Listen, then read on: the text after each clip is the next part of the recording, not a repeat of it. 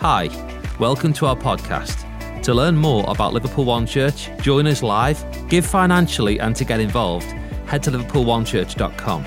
We believe God wants to do great things in and through your life today. Enjoy this message. Go ahead, take your seats. It is so good to see you, church, whether you're in the room in person or for those watching online, you're very much a part of this church family too. And it's an honor, it's always an honor when I get to open the Word of God for you. It's the very thing that excites me, because I've come to learn over many years that the Word of God is life-giving and life-changing, and I could not even imagine where my life would be without this. And today we get to start a brand new series. Who likes the starts of brand new series? I love it, because when you've been preparing for a new series that's coming, it's like being pregnant. You carry the weight of the Word of God. And today we're going to go into delivery. And what is going to come forth is something from the Word of God that is going to bless your life, edify your life, but also challenge your life as well, right? Because God is wanting us to grow in Him and in His ways. And so I'm excited to come into this. We've just come off the back of a great series about everyone. And we've spent the past 4 weeks looking and talking about why God wants us to be inclusive of other people. Well, this series is all about you. The last one was about everyone else. This one is all about you. And we've called it You Are. And every week we're going to fill in the blank with something else, regardless of what you think you could fill that blank into your husband. We're going to take words of affirmation from the Word of God, and we are going to fill in that blank every week, because I don't know if you know, but there are over 7,000 promises that God has made to you in His Word. There's over 7,000 positive affirmations that God has spoken over you, and they are written and recorded in His Word. So every week we're going to fill in the blank with you are loved, or you are valued, or you are known. But I really felt in my heart this week that the first and opening message that I wanted to bring to you was an answer to a question that I am most commonly asked. The most common question that people ask me is, what is my purpose? How do I know what my purpose in life is? You know, the author, writer Mark Twain, he said there are two most important days in your life. One is the day that you were born, and the second is the day you discover why you were born. And so if you're looking for a series title for this message, it is You Are Made for Purpose. Before we can ever understand what our purpose is, we must first have a basic understanding of the one who gave us our Creator, because God is a purposeful God. So God never does anything by accident. He's not haphazard. He doesn't accidentally create or make something. Everything God created has purpose attached to it. Every rock, every plant, every star, every planet, and every person has purpose attached to it. The fact that you're here today, the fact that you got out of bed this morning and you are alive and breathing tells me that there is a purpose to your very existence. Now, there's a lot of new age thinking out there that tells you, you know, if you look inside, meditate, levitate on your side, you look deep within, you can find yourself and find your purpose. But I'm telling you now, you can't tell you what your purpose is, because you did not create you, and you did not think about you before you were created, because you were a thought, you were a concept before you ever came into being. And so the God who created you, when He thought about you, He thought, I'm going to create her, I'm going to create him, and this is the reason why He attached purpose to you. Colossians 1:6 tells us that absolutely everything got started in Christ and finds its purpose in him. So it's only through a relationship with God that you will ever find out your true purpose, because you were made by God and you were made for God. The Bible also teaches us that when God made you, he designed you to live forever. Like forever. He didn't create you with the intention that you would die. Now, yes, one day this heart will stop. And one day this body will cease to move and we will exit this earth. But you, who you are, you will move on. You won't go anywhere. Like, you're here forever and ever and ever. The Bible calls it all eternity, which means without end. So who you are is going to go on forever and ever. So here's a thought. If God created us to live an eternal destiny forever and ever and ever in the next world, in the next life, because we're going to transition into a new life, which, by the way, is not sitting on a cloud playing a harp and eating Philadelphia.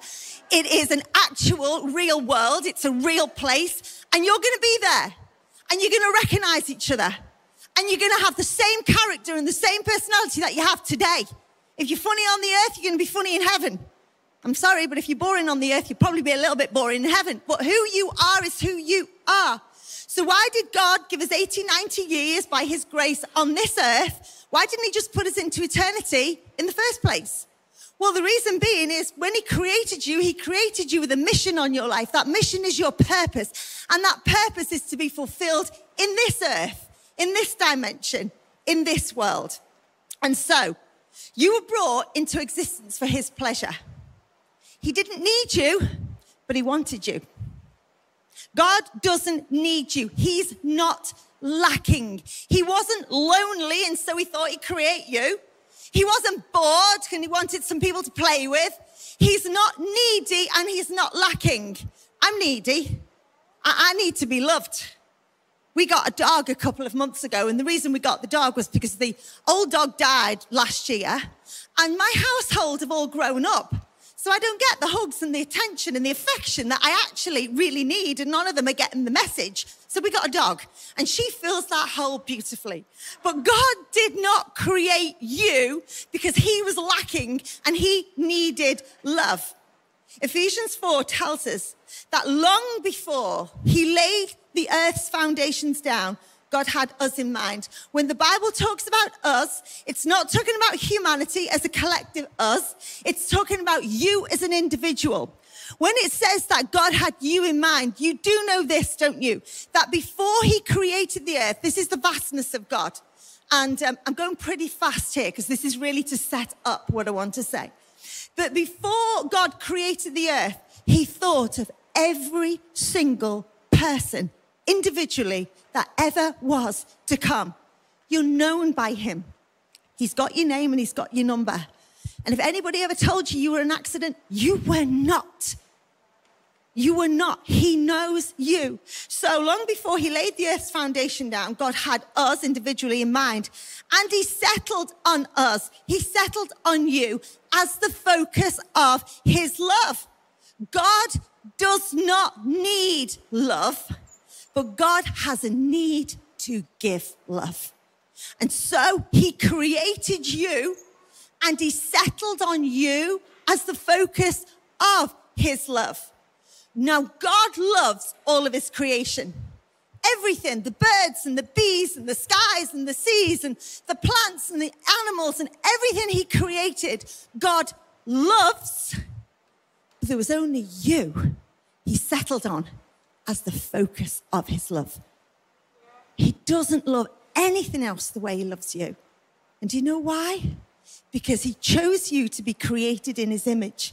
And because you were created in his image, you have the freedom of choice to love him back. Nothing else he's created in this world has the ability to love God back like you, the individual, does. And with your freedom of choice, you get to decide if you want a relationship with your maker and creator or not. So, about your purpose. I don't know if you think you know what your purpose is, but let me enlighten you as to what your purpose is not. Your purpose is not the job you go to work every day. Your purpose is not the career you're building. Your purpose is not to find a marriage partner. Your purpose is not to decorate your home. Your purpose is not to get the car you're saving up for or to figure out what's for tea every night. These are things you do, but they are not the purpose that you were created for. Some people say, I think my purpose is to work full time in the church.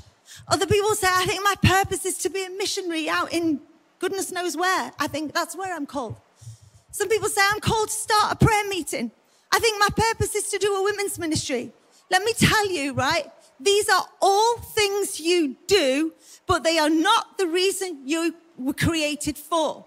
Your purpose is who you are to become. It's not something you do. When God created you, he intended you to become something.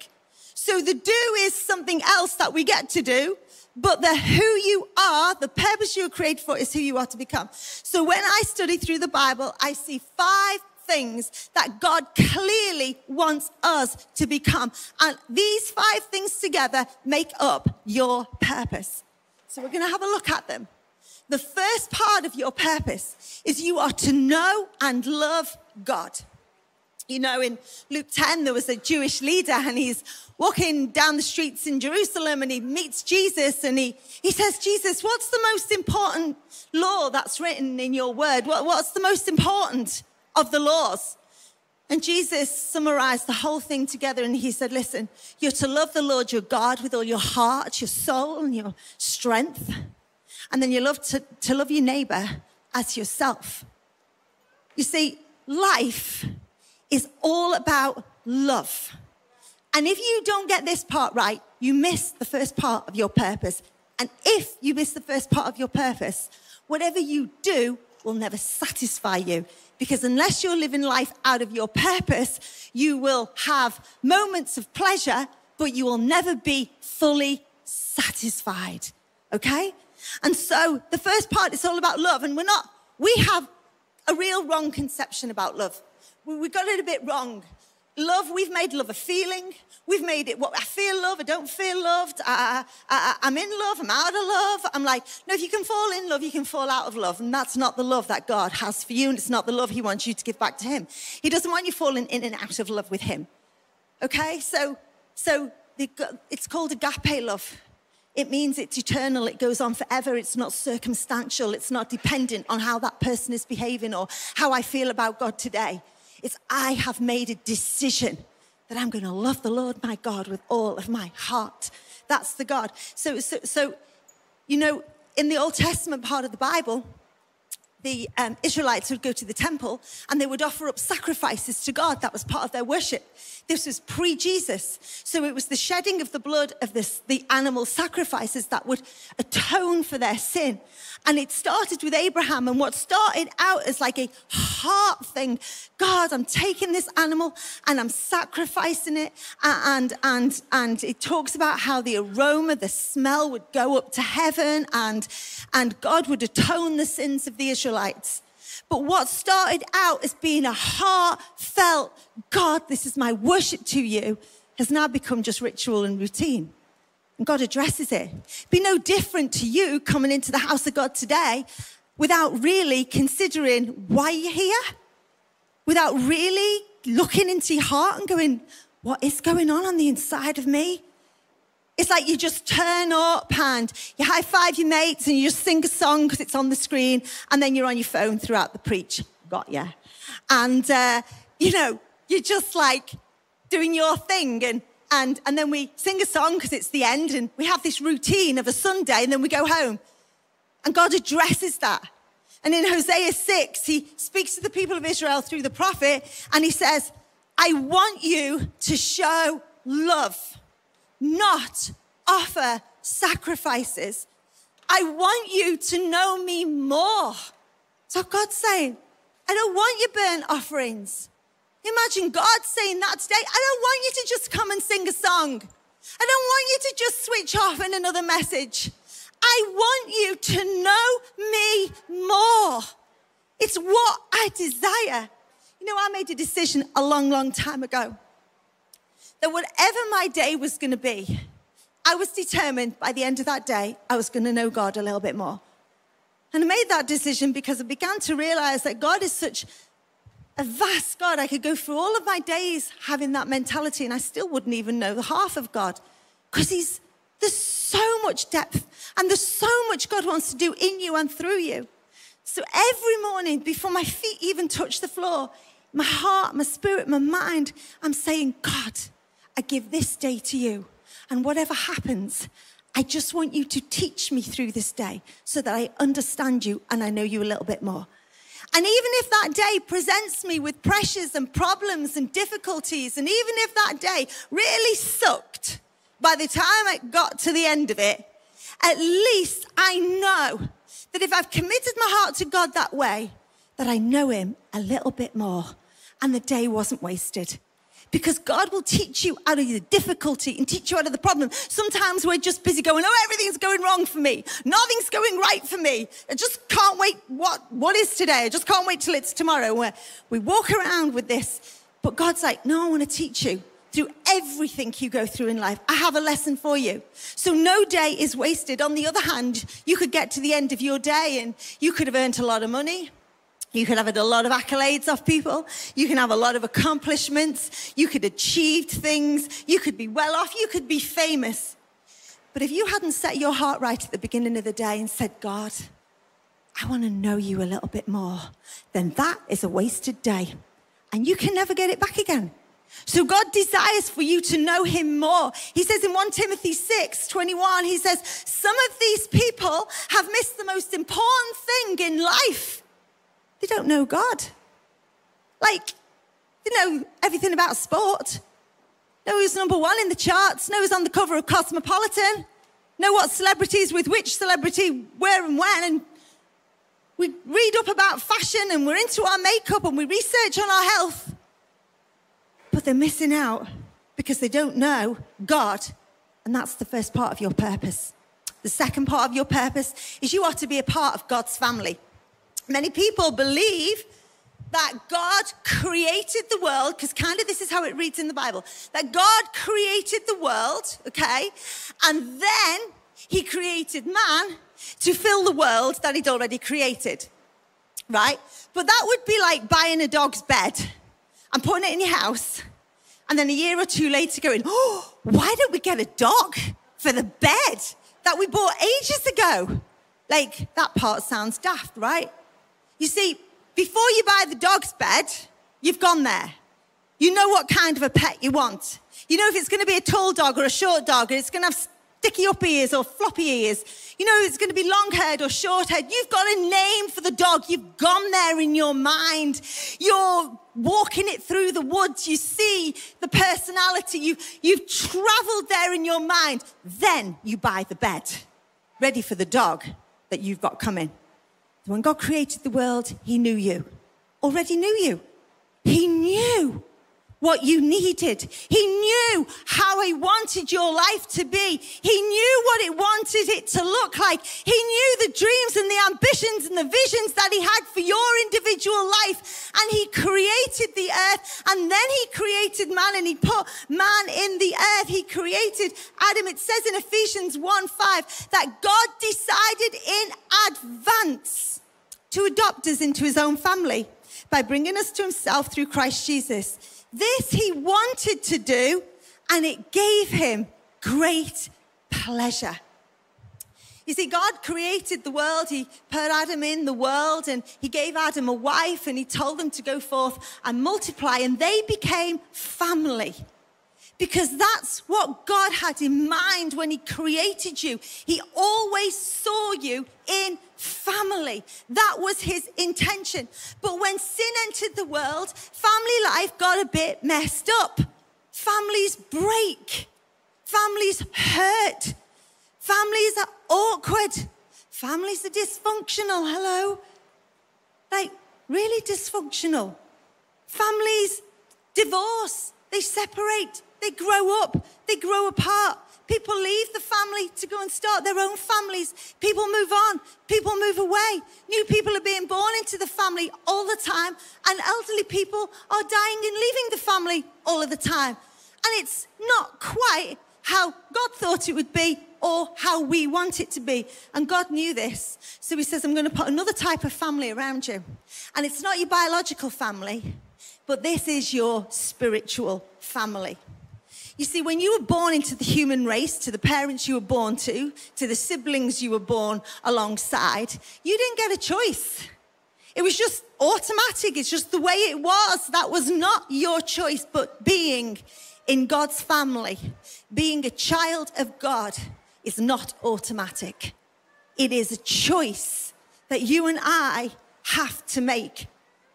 We have to choose to be adopted into the family of God. Now, this is really important, and I want you to really hear this. Every person is known by God. Every person is wanted by God. And every person is loved by God. But he gave you the choice as to whether you wanted to be part of his family or not. And he ain't going to force adoption on you. So you get to choose. And 1 Timothy 3 tells us exactly what the family of God is. It says God's family is the church. Church of the living God, the pillar and the foundation of the truth. The church is not a members club. The church is not a social gathering. The church is not a business meeting. The church is not a political place. The church is not even a mums and tots group. The church is not a dating ground, people, hello. The church is the family of God. And God's purpose for your life is not just that you know him more, but that you belong to his family. It is in his word. So not just to believe and love on him, but that you will be connected to others. That is God's intention.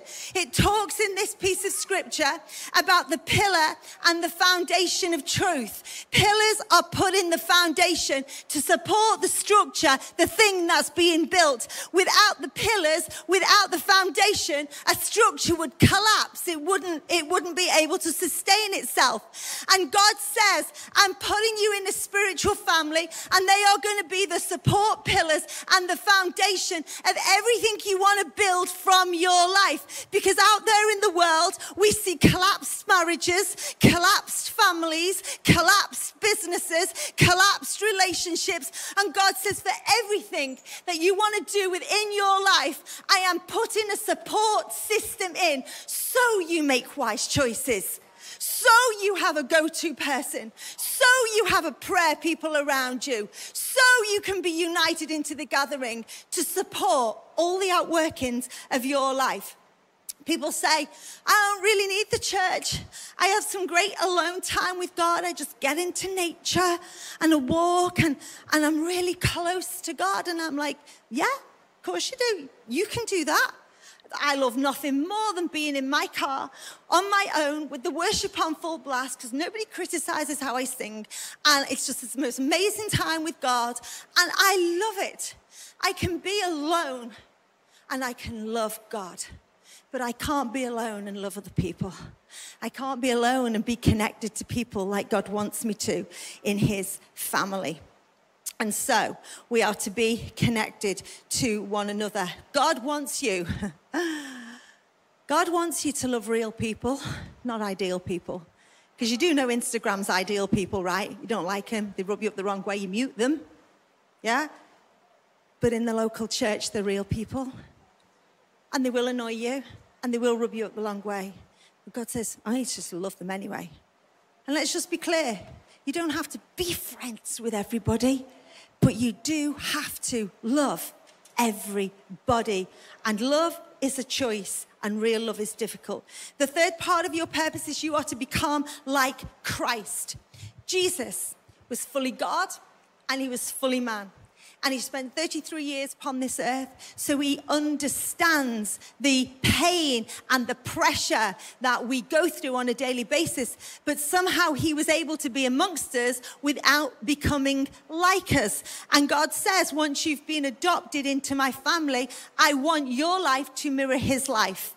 I want you to take his life as a model, and I expect you to grow up in the family, and I expect you to become like him. It's part of the purpose I created you for, that you grow up in the family of God and you become more like him. Okay, God is more interested in who you become than what you do. You know, so often our prayers are about what we do. So we pray like, God, you know, what should I do? Do I date the person? Do I not date the person? Is it the right time to get married? Is it not the right time to get married? Do I go for this job interview? Do I buy this house? Do I get the car? Do I have the conversation? And while they are all great prayers to pray, they are not the most important prayer that you can pray. And here is the reason why. You are not taking your career to heaven. You are not taking your cash to heaven. You are not taking your accomplishments to heaven. The only thing that's going to heaven with you is your character. And let me tell you, God is more interested in your character than your comfort. So don't think for 1 minute that just because life's gone a bit topsy-turvy and I'm having a few struggles, that it's always the enemy on the attack. Sometimes it's God letting you go through something, not that he causes it, but he will allow you to go through it because he's training you in the area of your character. And so, now I've lost my place. And so, God says in Philippians 2:5, it says, have the same attitude in yourself, which is also in Christ Jesus. You've got to have the attitude. I don't know, I meet some people and their attitudes are like the wind. 1 minute they're this person, the next minute they're that person. And you don't know what type of person they're going to be on that day. And God is saying to us, look, I need you to have the attitude of Christ Jesus. You are not a God. Hello, revelation to some of you. Not a God. But you are to become godly. You are to have godly characteristics in you. And if you want to know what the attitude, the character of Jesus was like, it is found in Galatians 5, and it's listed under what is called the fruits of the Spirit. These are love, joy, peace, patience, kindness, goodness, faithfulness, gentleness, and self-control. God says, this is how I need you to be. This is what I need your attitude to be. Be faithful because I'm a faithful God. Be kind because I'm a kind God. I need you to be patient with others because I am also patient with you. This is what I need you to be. Grow in character, grow in wisdom, grow in your values. Everything you go through in life, the good, the bad, the challenging, the disappointing, all of it is to make you and help you and shape you to become more Christ-like. How does God teach you to get these characteristics in your life? By allowing you to sometimes struggle through them to master them. How do you teach a child to swim?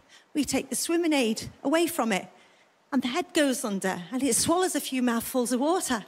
But the parent is confident that there's enough knowledge and wisdom now within the child for me to remove the aid. And though you'll struggle and though your head will go under, that child will swim.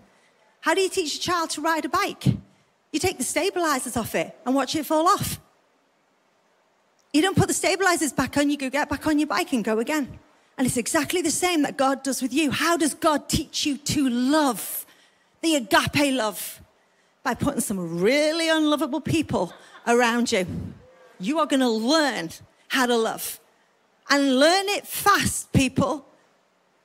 How does God teach you to be patient? By giving you kids. Or just putting you in some situations that really stress you out. Whatever you do, do not pray for patience because he ain't sprinkling it on you one night. Let me tell you, you are going to go through the most stressy, awkward, difficult season of your life. God's like, I'm teaching you. I'm teaching you. It's how he does it. How does God teach you to be faithful? By you being let down by others. When you've been let down by someone, God says, I want you to learn that character in your life. Don't you be that person. Learn it. How does God teach you to be kind? By you being mistreated by others. It's like, others have mistreated you. I need you to be kind. Don't you mistreat them. These characteristics, they're internal and they are eternal. Okay? They're within you and they're what you're going to take with you when you go. These are who you are. They're not feeling based. They are not circumstantial. They are who you are becoming. If you had no problems in your life, you would have no character. You do know that, don't you? You would be like a spoiled brat, actually. Like, if God answered every prayer that you prayed when you wanted it, how you wanted it, you would learn nothing of him and his nature. You would be like a spoiled child. So sometimes it is not always the enemy, but it is God holding back the promise because God's like, I need to see the person that I thought of in my mind emerging through the situation. Okay, there is plenty of people in the church who are growing old in years, old in their faith, and they are not growing up, stuck in perpetual adolescence because we refuse to deal with parts of our character and our attitude. In Mark 4:17, it says, it talks about there's this thing that is called, such a thing called shallow soil. When the word of God is taught, it's like scattering seed. And the idea is the seed takes root in the soil. But if the soil of your life is shallow, as the seed grows, when the wind comes and the storm comes and the difficult time comes, that little plant is going to be uprooted and completely blown off. God says, I need you to have deep soil in your life, that's your character, so that when the seeds of the word of God go forward, it takes root and it is planted. It says there is such a thing as shallow soil of character that when their emotions wear off and difficulty arrives, they've got nothing to show for it. You know what it's saying there? When their emotions wear off. Or you're one person on a Sunday all singing, hands raising, isn't this amazing? But when the problems of Monday come, you're like a completely different person. It's shallow soil. No one in the office would ever know on Monday how you were on Sunday. You're like two completely different people. And God says, but listen, I need you to have deep soil. I need you to carry responsibility and not just be all about your rights. Everybody's all about, well, what I think and what my rights are. But deep-rooted soil carries responsibility. And the fourth thing is you are shaped to uniquely serve him. There's nobody else has your shape. Nobody else has your DNA. That you are shaped really individually. Like every snowflake is individual. Everything about you is individual. Your fingerprint is individual. There's never been, God doesn't replicate you from someone he made 2,000 years ago, by the way. You're unique. Your fingerprint is unique. Your footprint is unique. Your eye print is unique. You are absolutely unique. God doesn't do doubles and God does not do replicas at all. God made you to be you for such a time as this upon the earth today. In Psalm 139, you shaped me first, inside and then out in my mother's womb. When God is talking about the shape of you, you shaped me first inside. He's not talking about your kidneys and your lung and your spleen and all the other bits. He's talking about the DNA character of you. He put your character, your DNA, the who you are to become in you first. That is your gift. Whatever you're gifted in life is unique to you. Nobody else has your gift. My son, he did not learn to drum from a drum teacher. He was drumming in the womb. Literally, I was in hospital time and time again, and all they could see was his hands going like crazy. At 10 months old, the kid was drumming, and I kid you not, it's a gift from God. Some people have a gift of speaking, a gift of writing, the gift of hospitality, the gift of kindness. Whatever your gift it is uniquely given to you by God. It's part of your shape. Your heart is a unique shape. Your heart is what you're passionate about, what you love to do, the hobby that you do and somebody else thinks is completely daft. Well, the reason they think it's completely daft is because their shape is different, and they're to do something else, and what you find funny, they find stupid. But if we were all into the same thing, there would be so much undiscovered on the earth. So God gave you a unique shape. Your personality is unique. Some are introvert, extrovert. Some are, have you ever sat with somebody and they are like a beautiful crier? I'm just like glass. My face looks like I've been run over with a lawnmower when I'm like crying. And yet we are all made individually. Some of us are loud, some of us are quiet, some of us are morning people, some of us are night owls.